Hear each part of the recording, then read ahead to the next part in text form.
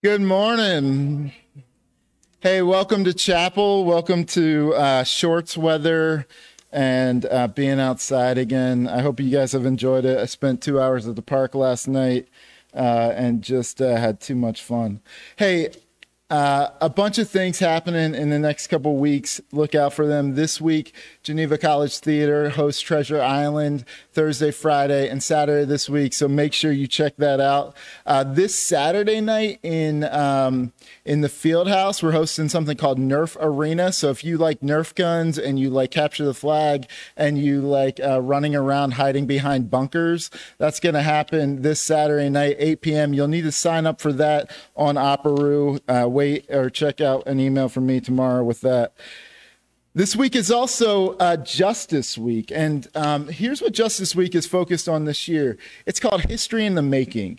If you guys don't know, this past year has been quite an unprecedented year, and we've been thinking about this week, hey, what can we learn from this year? What can we learn from how to move, and how do we talk about things like race in this context, like economic inequality in this context? How do we talk about just everything going on in the world? So a few things tonight. There will be. Excuse me. I need glasses to read now. There'll be a 1% documentary in S&E at 7 p.m. Tomorrow, there's going to be a quarantine reflections exhibit with music and song and other things happening in the Old Main lobby from 6 to 8. And then Friday at 6:30 in John White Chapel, we're going to be bringing in 3 local businesses to talk about how they've been impacted during this past year. So 6:30 Friday night, Biff Cat will be here. Stray Cat Studios and Fashion Revival downtown are going to talk about, hey, what has this year done to the small business community here in Beaver Falls? So check that out. Saturday, we're ending Justice Week with a conference that we hold every year called Convergence, where we look at race issues from a Christian perspective. This year, we're bringing in a guy named Herb Bailey. If you know Herb runs a ministry in Aliquippa called Uncommon Grounds and is just a gift to Beaver County. He's going to talk about the history of racism in the church and what can we do to redeem that. And so Saturday, Convergence will be from 10 a.m. to noon in John White Chapel. We'd love to have you join. The space is limited, so sign up. If we have space at the door, you can just show up as well. But that is Saturday morning. And finally, hey, I want to invite y'all. You guys know I'm the director of what's called the Center for Student Engagement. The Center for Student Engagement really runs with great student leaders who are passionate about Geneva College and really want to serve and see other people love their experience. We are hiring our student leaders for next year. Applications are due on Monday. So if you're like, hey, I'd really love to figure out how to invest well next year, we'd love to have you come alongside us. If you want to be an L&T mentor, if you want to run student events and student activities, if you want to do adventure programming, if you want to get students involved in the community, if you want to talk about diversity and social justice issues, we want you. So apply this week. Applications are due Monday. Awesome. There's a lot happening. Dive in well, invest well. We've got about 8 weeks left in the semester, and let's enjoy those. Let's come alongside and really encourage one another. All right, as we begin chapel, let's get our hearts attuned to the Lord.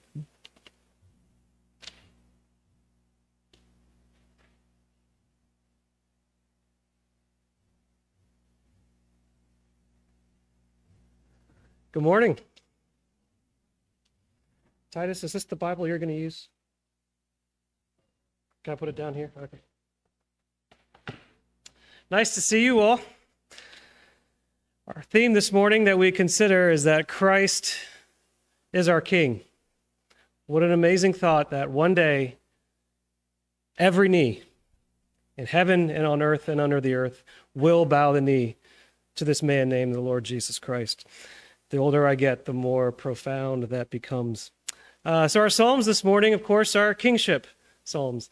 We don't read the beginning of Psalm 24, but it begins by establishing God as creator, not just creator, but ruler over all things, and owner of all things within his creation.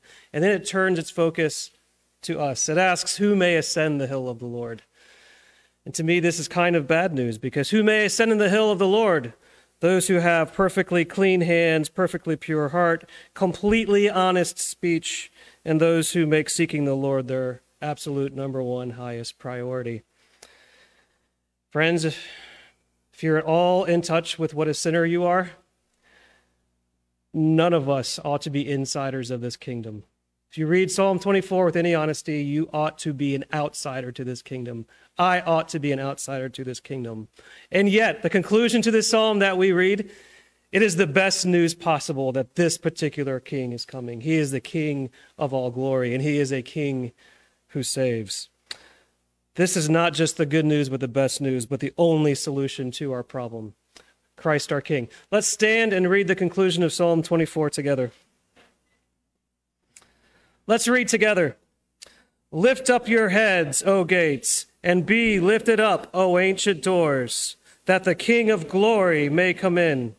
Who is this King of glory? The Lord, strong and mighty, the Lord, mighty in battle. Lift up your heads, O gates, and lift them up, O ancient doors, that the King of glory may come in. Who is this King of glory? The Lord of hosts. He is the King of glory.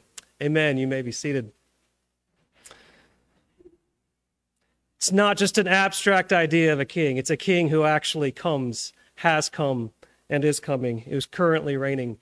And he extends his glory to those who ought not to be inside the kingdom. So we're going to hear again from Psalm 72, because this is Solomon's psalm of the covenantal king. We find all throughout Scripture that Christ's role as king, his kingship is actually inextricable from his role as judge and from his role as Savior. And as Scripture lays it out, this is the reason why his glory actually fills the earth. All right. So let's experience Psalm 72e together. He will save the needy when they call, save the poor and those who have no help. He has pity on the poor and weak, and he saves the lives of those in need. From oppression, from every violence, he redeems their life and buys them back. And how precious, precious is their lifeline. How their life is precious in his sight. May he live and gold from Sheba's realm, then be given as a gift to him. May the people always pray for him. May they bless his name throughout the day. In all regions and upon the hilltops, may there be abundant crops of grain. Being fruitful, Lebanon with cedars, may the city thrive like grassy fields. May his name endure forevermore. May it grow as under shining sun. And may people then be blessed in him. And may all the nations call him blessed. May the Lord God, who alone does wonders, may the God of Israel be blessed. Blessed be his name, glorious forever. May his glory fill the earth. Amen.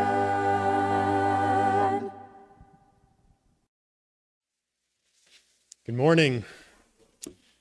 Would you join me and pray as we pray together? And as we join our hearts, let's begin by saying the Apostles' Creed together. Christian, what do you believe?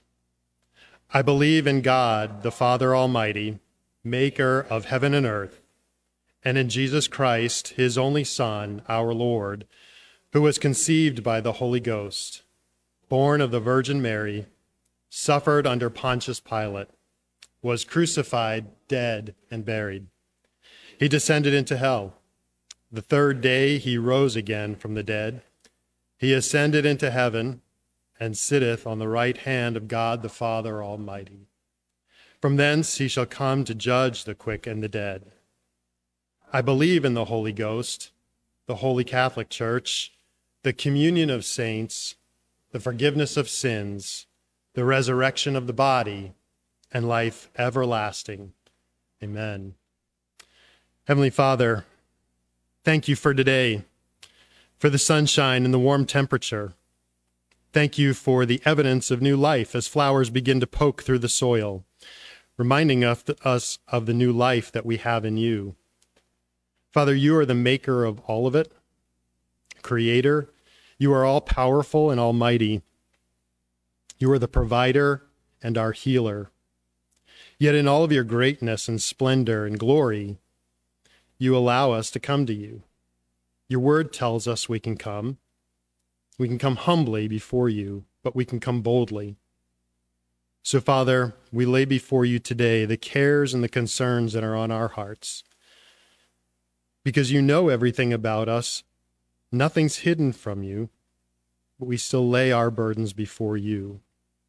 Things that cause us to fear, things that create feelings of anxiety and worry. Father, we're thankful that we have come this far through the academic year. Yet many of us are tired, we're weak, we're weary. Father, we ask for your strength as we persist through to the end of the semester. For those who are struggling with illness, Father, we lift them up to you. We lift them up this morning and ask that you would heal their bodies completely. Lord, thank you for your word and for the privilege of being able to gather together like this to learn and to hear your word.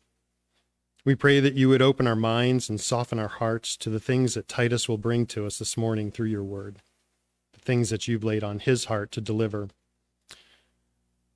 Remove the things that distract us and the things that clutter our minds and allow us to prevent us from hearing your message as you would want us to hear it. Father, hear our prayer as we lift it up to you and as you have taught us to pray. Our Father, who art in heaven, hallowed be thy name. Thy kingdom come, thy will be done, on earth as it is in heaven.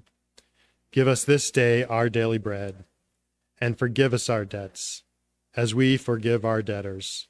And lead us not into temptation, but deliver us from evil. For thine is the kingdom, the power, and the glory forever. Amen.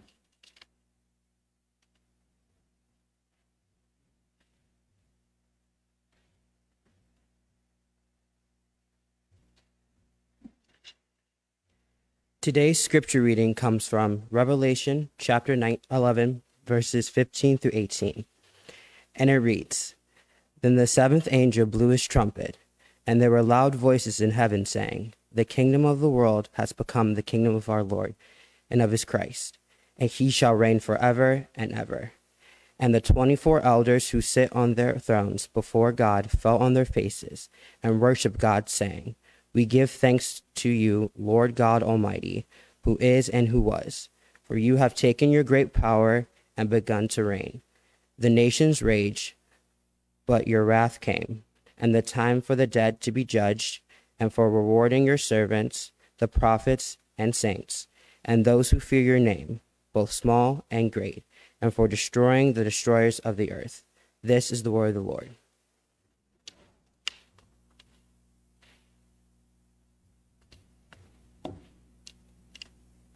Good morning, Geneva. Good to be with you again. We've been thinking about who God is. It's important for us to think about the character of God, the role that God plays. And today we're thinking about God as King. God is King. And I'm going to read Psalm 2 as it's printed there in your bulletin. Everything that we've been reflecting on here speaks to the kingship of our God and kingship of our Lord. And so does this psalm. This psalm is quoted many times in the New Testament, speaking of the reign of our Lord Jesus. So listen to Psalm 2. Why do the nations rage and the peoples plot in vain? The kings of the earth set themselves, and the rulers take counsel together against the Lord and against his anointed, saying, Let us burst their bonds apart and cast away their cords from us. He who sits in heaven laughs. The Lord holds them in derision. Then he will speak to them in his wrath and terrify them in his fury, saying, As for me, I have set my king on Zion, my holy hill. I will tell of the decree. The Lord said to me, You are my son. Today I've begotten you. Ask of me, and I will make the nations your heritage, and the ends of the earth your possession. You shall break them with a rod of iron, and dash them in pieces like a potter's vessel. Now therefore, O kings, be wise, be warned, O rulers of the earth. Serve the Lord with fear, and rejoice with trembling. Kiss the Son, lest he be angry, and you perish in the way. For his wrath is quickly kindled. Blessed are all who take refuge in him. That's the word of God. May he open our eyes to see the glory of his reign.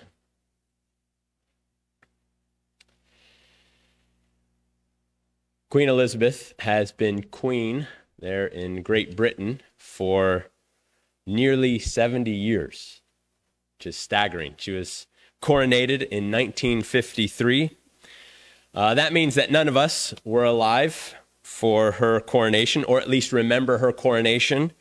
And so because of that, you might not realize that every coronation of a British monarch that's taken place over the last 1,000 years has taken place at Westminster Abbey, which is a church. It's not at a Capitol building or at Buckingham Palace or anywhere else, but it happens at a church.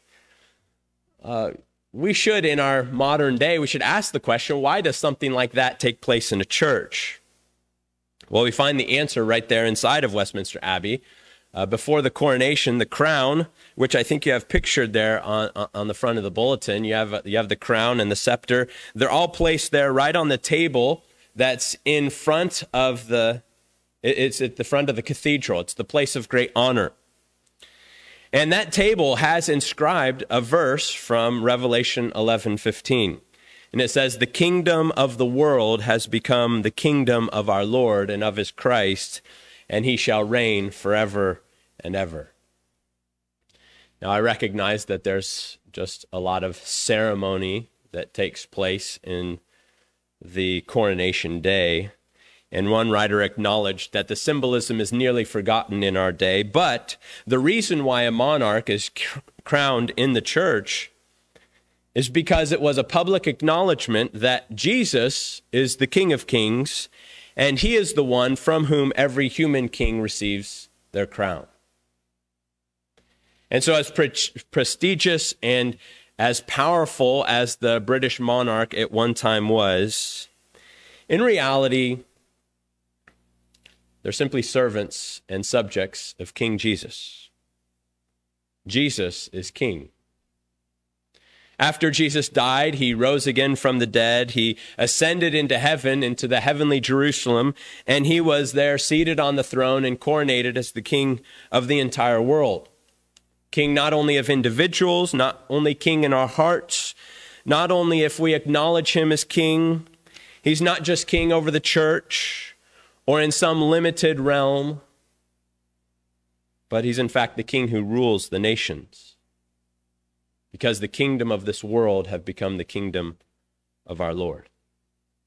He will reign forever and ever.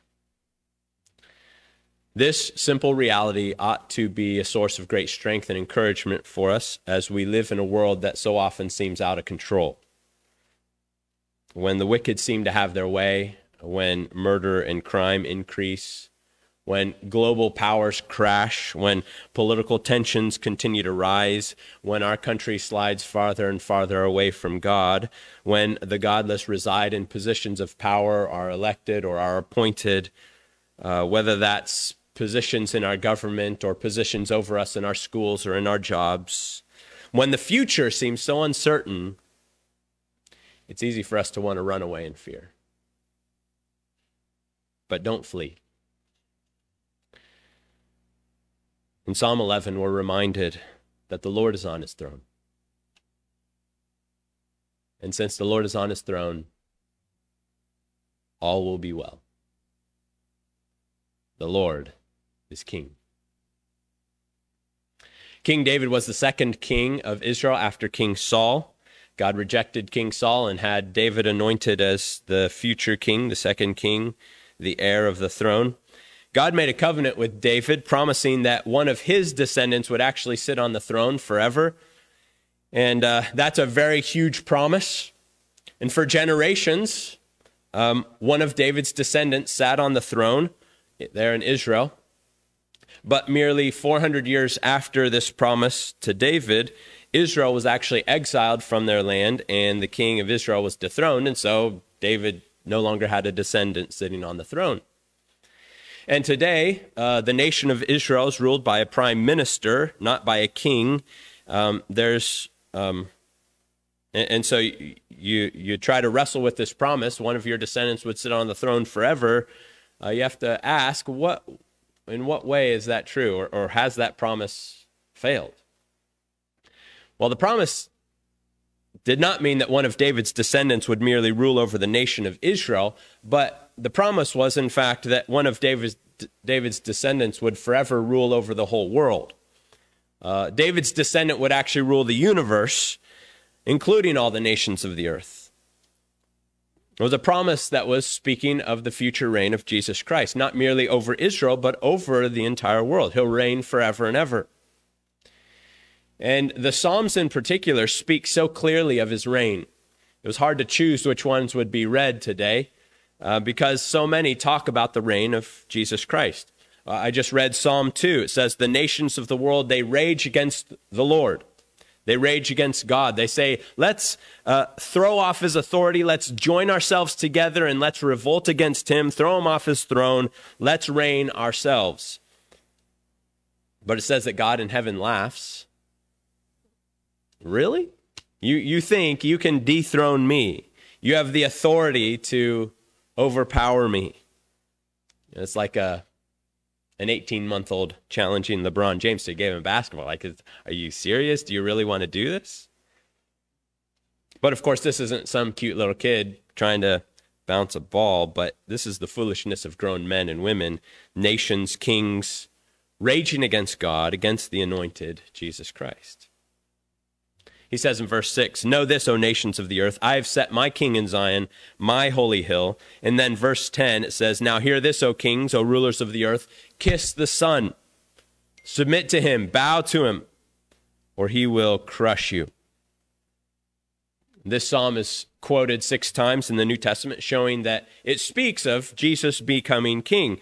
And it's clear that all the nations, all the kings of the earth, the governments, the presidents, they are actually called to bow before him, to acknowledge that they've received their position from him and that they are there in service of the king. They are to bow before the King of Kings. There are so many people, so many Christians who misunderstand the concept of the separation between church and state, and it's an easy thing to have confused.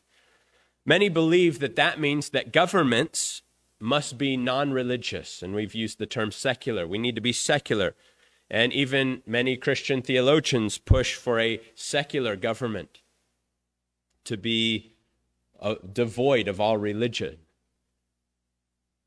The problem is that there's no such thing. Secularism is a myth that we've convinced ourselves of, because once you take God out of the equation, another God automatically fills the void. And so in our country, instead of recognizing our Lord God as the King, the Creator, the ruler over us, we mention that we, the people, are the ones in final authority. We, the people, are the ones who create a more perfect union, and we, the people, are the ones who decide what's ultimately right or wrong. And of course, with that understanding, we have seen throughout history, the history of our country, and we see very clearly today, when the laws of the land are made by human opinion, then it will inevitably lead us to call evil good and good evil. Separation between church and state doesn't mean that the state is meant to be secular, as if that's possible, but it simply means that the church doesn't get to rule over the civil affairs of the land, and the king or the president doesn't get to rule over the religious affairs of the church. And so what's made clear here in Psalm 2 and in many other Psalms is that both the church and the state whether it's the president or the king or whoever, they are both under the kingship of Christ, and both are meant to acknowledge his authority, and that their authority only comes from him, and that they're appointed there to serve him. And they are called to kiss the Son, to bow at his feet. Like I said, there's so many Psalms that speak of this. We read from Psalm 24. The Psalm speaks of the time after Jesus triumphs over our enemies. He just defeated Satan. He had this great victory. He marches with this victory parade into the heavenly Jerusalem there, and he is enthroned as king. He's the King of glory. Psalm 45 speaks of a king that rules with justice and equity, and oh, how we need that in this land. Psalm 110 says that the Lord, Yahweh, the Creator God, said to the Lord, Adonai, the Savior God, sit at my right hand to rule in the midst of your enemies. You're going to shatter kings and execute judgments on the nations. This verse is quoted in Acts chapter 2 and Hebrews chapter 1, showing that after Jesus rose from the dead, God the Father did seat him on the throne to rule over the nations. Jesus is king over the world. These Psalms and many others and many other passages of the Bible anticipate the coronation of King Jesus. And the calling is clear. Every government, every business, every culture, every institution, every family, every person, every knee is to bow to him because he alone is king. Now, this concept of Jesus being king is somewhat hard for us to comprehend. What does it actually mean that he's king? Does that mean that God the Father and God the Holy Spirit aren't actually kings and they don't rule over the world? Does it mean that Jesus wasn't king before he came to earth and then died on the cross and rose again? So then he was made king. Wasn't he always king? Well, I want to distinguish between what we call the essential reign of God as king and the mediatorial reign of Christ as king. The essential reign and the mediatorial reign. The essential reign of God is the reality that God in three persons rules over his creation. God reigns as the supreme authority over all created things. But when Jesus died and rose again, he ascended into heaven, he sat on the throne, and now he alone reigns as the great human king, the mediator king, ruling on behalf of the fallen human race. So Jesus reigns as king, as a human king, in a way that the Father and the Spirit don't reign as king. Again, that's still confusing. So I want you to think about it like this. Let's say that you and two siblings started a business together. You and your two siblings developed this business plan. You both, all three of you, you poured money into the business to get it off the ground. The three of you decided who to hire, and business started off well, and business was good. The three of you controlled the company, and you ruled over the company as a board. Well, as the board, you hire a CEO to really run the business of the day, and the CEO actually makes decisions, day-to-day decisions, makes sure everything is running smoothly. Everyone reports to him, and he's the one who then reports to the board. Well, one day you discover that your CEO is actually stealing money, he's abusing employees, he's not getting his work done, and he's essentially running the business right into the ground. And so you, as the board of directors, you step in. You fire the CEO, you replace him. But as you're searching for a replacement, you find that no one else is qualified to serve in that role. And you decide that the only option is for one of you to actually become the CEO. But first, you have to prove that you're qualified for this work. As board of directors, you don't often understand all the goings on there at work. And so, in order for the board of directors decides to appoint you as the new CEO, but before you're appointed as that CEO, you have to get to experience the business. And so you start at the very bottom, you scrub toilets, you work in every position of the business, you experience it, you show how it's meant to be done, you prove it, your competency in it. And so as you know the inner workings of the business, you move up the company until finally the board ultimately appoints you as the new CEO. You're already the owner. You and your siblings already run the company. You rule over it as the board of directors. Nothing's changed there, but now you're also appointed as the CEO, and your siblings have now given you that authority and the responsibility to run the day-to-day business. Well, in a similar way, the Holy Trinity rules over all creation. And this one God in three persons rules in some ways like a board of directors. This board of directors created the world, and as they created this world, they decided to appoint a CEO. And so they created Adam. This one God in three persons created Adam, and he was to lead the human race, ruling over the world and cultivating it, seeing that it would flourish. But before long, the CEO had a huge moral failure. He disobeyed God, the board, and they dethroned him.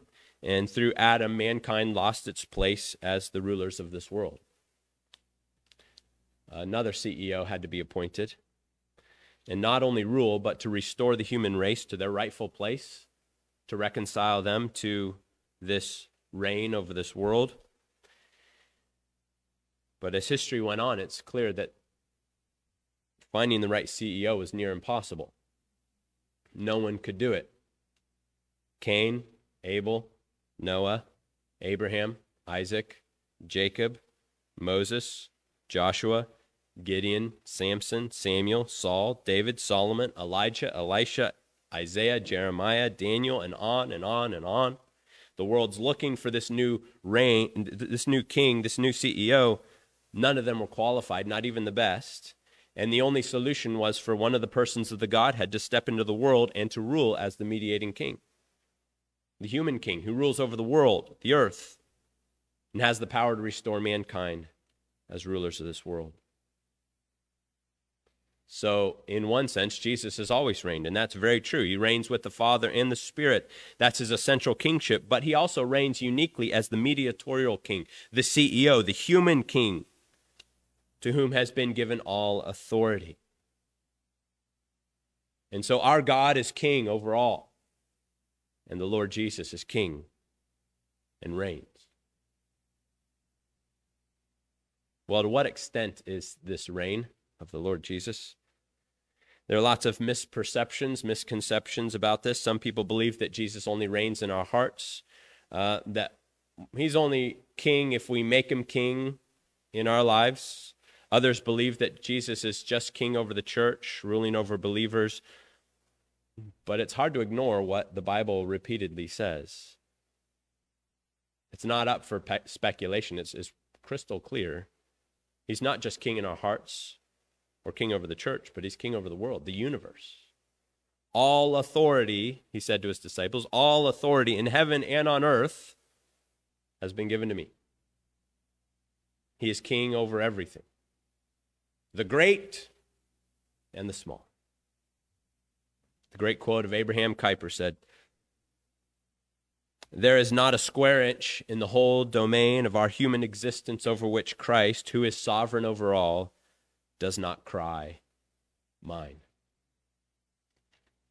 The great theologian A.W. Pink said it this way: "To say that he is sovereign is to declare that he is the Almighty, the possessor of all power in heaven and earth, so that no one can defeat his counsels, thwart his purposes, or resist his will.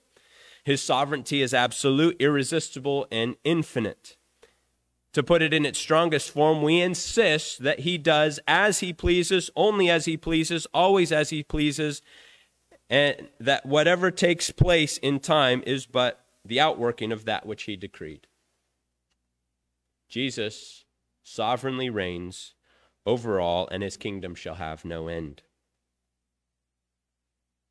And what that means is that as you go throughout life, as you care for your body, your heart, your soul, your mind, as you live with your family, as you live with your roommates, as you interact with friends and classmates, as you go about your work and do your studies, as you play, as you're involved in culture and politics and hobbies and arts and athletics, you do so with the recognition that Jesus is king over that field. And so as Christians, we do it all for the glory of God. We serve our King, Jesus. The reign of Jesus should give us such great comfort in life because we live in a world where the future seems so uncertain. And we have to remember that the Lord reigns. When certain people get elected or appointed to positions of power, remember the Lord reigns. When there's war and conflict and tension and unrest, remember the Lord reigns. When the future seems uncertain, when you're not sure what you're going to do in the next phase of life, the next year of life, remember the Lord reigns. I do love that picture that we're given in Psalm 11. It wasn't read this morning, but in Psalm 11, we're given a very dire situation. And humanly speaking, it's hopeless, like the end is near. The righteous are surrounded by the wicked. They're about to be killed. And so the righteous are sort of, in some ways, talking together, wondering what they should do. Should they run away? Should they fly into the mountains and flee? The wicked reign, so we better run for our lives. In verse 2, it says this: the wicked bend the bow, they've fitted their arrow to the string to shoot in the dark at the upright in heart. That speaks of the random acts of violence against the righteous. The wicked are in power. They're doing whatever they please. It appears that they're getting away with it. They're doing all this wickedness, and there seems to be no consequence. And then it says in verse 3 that the foundations are being destroyed. What are the foundations? The foundations are those things that hold up the building. It holds everything together, and without the foundation, everything's going to fall apart. And if the foundations are destroyed, then the building's going to crumble. If you've driven down the East Coast and you're driving along the ocean, you'll find that houses there, many houses there, sit on posts. They're 10, 15 feet above ground, and they're built this way because when the ocean spills over, it floods the streets, and if the houses were on the ground, they'd, of course, be flooded. So they're built up on these posts. Well, imagine, here's the situation in Psalm 11. Imagine that while you're living in one of these houses, your house is surrounded by a gang of wicked men, and they have their guns pointed at you. They're firing away at your house. And there's another group of them that has their chainsaws, and they're just going at these posts that your house sits on. And it's a matter of time before your house falls to the ground. They loot your house and kill you. That's Psalm 11. The wicked shoot their arrows in the dark at the upright in heart, cutting down the pillars, laying the foundations bare. That would be scary. Great fear. The end is near. And so the righteous, they were consulting in some ways together. Many of them decided to run. And they were telling the writer of this psalm, flee to the mountains, fly away like a bird. The foundations are destroyed. There's nothing we can do here. This is a hopeless situation. We got to run. But the singer, he almost scoffs at the idea. Like, why would you even ask me to do that? Flee to the mountains. Are you kidding? What's absolutely clear is he's not afraid. And the reason he's not afraid, the reason why he's not running away, the reason why he holds his ground is because he knows his God reigns. And so as they're urging him, you better run, he says, basically, why? The Lord is in his holy temple. The Lord's throne is in heaven. The Lord is king. We don't have to be afraid. It was this reality that gave him confidence and courage in the most dire situation. It was this reality that kept him from giving up on the world and giving up serving the kingdom. The Lord reigns. I'm going to stay here, and I'm going to keep working. You know, I'm not under any illusion that our country is Christian, and really from the very beginning it ever was. There were some Christian people who were involved, no doubt. But we, the people, are the gods of this nation. And we're moving faster and faster and faster in the direction of running away from God. And we're more and more calling evil good and good evil. And the crosshairs of the world are being focused more and more on the church. And the day is going to come where there are going to be consequences for us for doing what we're doing right now. And the foundations are shaking, and there are lots of people who are afraid. And lots of people who are looking for places to run. What's a country I could move to where I could, get away from it all? We're afraid. And if someone asks you that question, like, what are you going to do if, this happens? Where are you going to run to? Well, smile. Say, why? Why would I run? The Lord's in his holy temple. The Lord is on his holy throne. There's lots to give us anxiety in this world. Anxiety over the future of our country. Anxiety of your own future. The anxiety of what you might be doing next year. The anxiety of what might be coming down the pike through legislation or laws. What are those things that keep you awake at night because you're growing anxious? Well, don't be afraid. The Lord reigns. Jesus is still on his throne, and no war, no policy, no presidency, no king, no act of injustice, no act of terrorism can change that. Don't run away in fear. But as the church, we hold our ground, and we fight for the king and his kingdom, because we know he reigns. And he will reign forever and ever. Back in 1870, 1871, there was a war that lasted less than a year called the Franco-Prussian War. It was a war that was primarily fought between Germany and France, but it included other countries like Great Britain. During the war, some British soldiers were captured by the Germans and held prisoner in a prisoner of war camp. And while in prison, there was one British soldier who wrote letters back home. And those letters, along with many other letters, were published in a magazine called The Christian. And the letters filled with optimism. Here he sits, sort of rotting in a POW camp, but he's not afraid.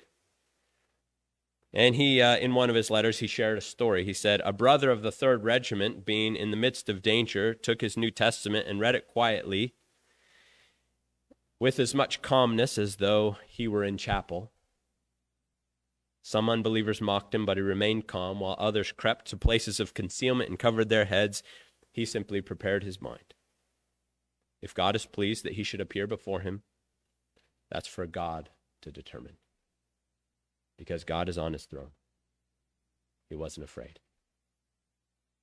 And after sharing many stories like this, this POW summed it all up at the end of his letter. He said, "The Christian alone can possess true calm in the face of death because of his well-founded hope." His well-founded hope. This well-founded hope is rooted in the reality, the simple reality, that our crucified and risen Savior reigns as king over all. The Lord is on his throne. You don't have to be afraid. When those times come when you are anxious and fearful, simply remember, Jesus reigns. If the foundations are being destroyed, if they're cutting those down, just remember, Jesus reigns.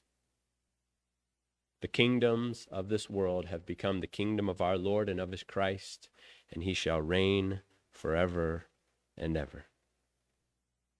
We have nothing to fear. Your King reigns. Amen. Join me in prayer. Our Lord Jesus, we bow to you as the great King of kings and Lord of lords. And we ask you to help us to live in that reality. Let the fact that you reign and that you reign forever that it would give us peace and hope in a world that's filled with such chaos and uncertainty and wickedness. And help us to continue the work of your kingdom here on earth, to not flee to the mountains or not to run and hide and not cower in fear, but rather let us simply seek to be faithful, to seek first your kingdom and your righteousness, and let all the other details be taken care of by you. Continue your good rule over this world, over our country, over our lives, and let our community, let our country, let our world bow to you as the great King of Kings and Lord of Lords. We look forward to that day when every knee will bow, every tongue confess that you are Lord, to the glory of God. This is your kingdom. It's built by your power. It's all for your glory. We pray it all in Jesus' name. Amen.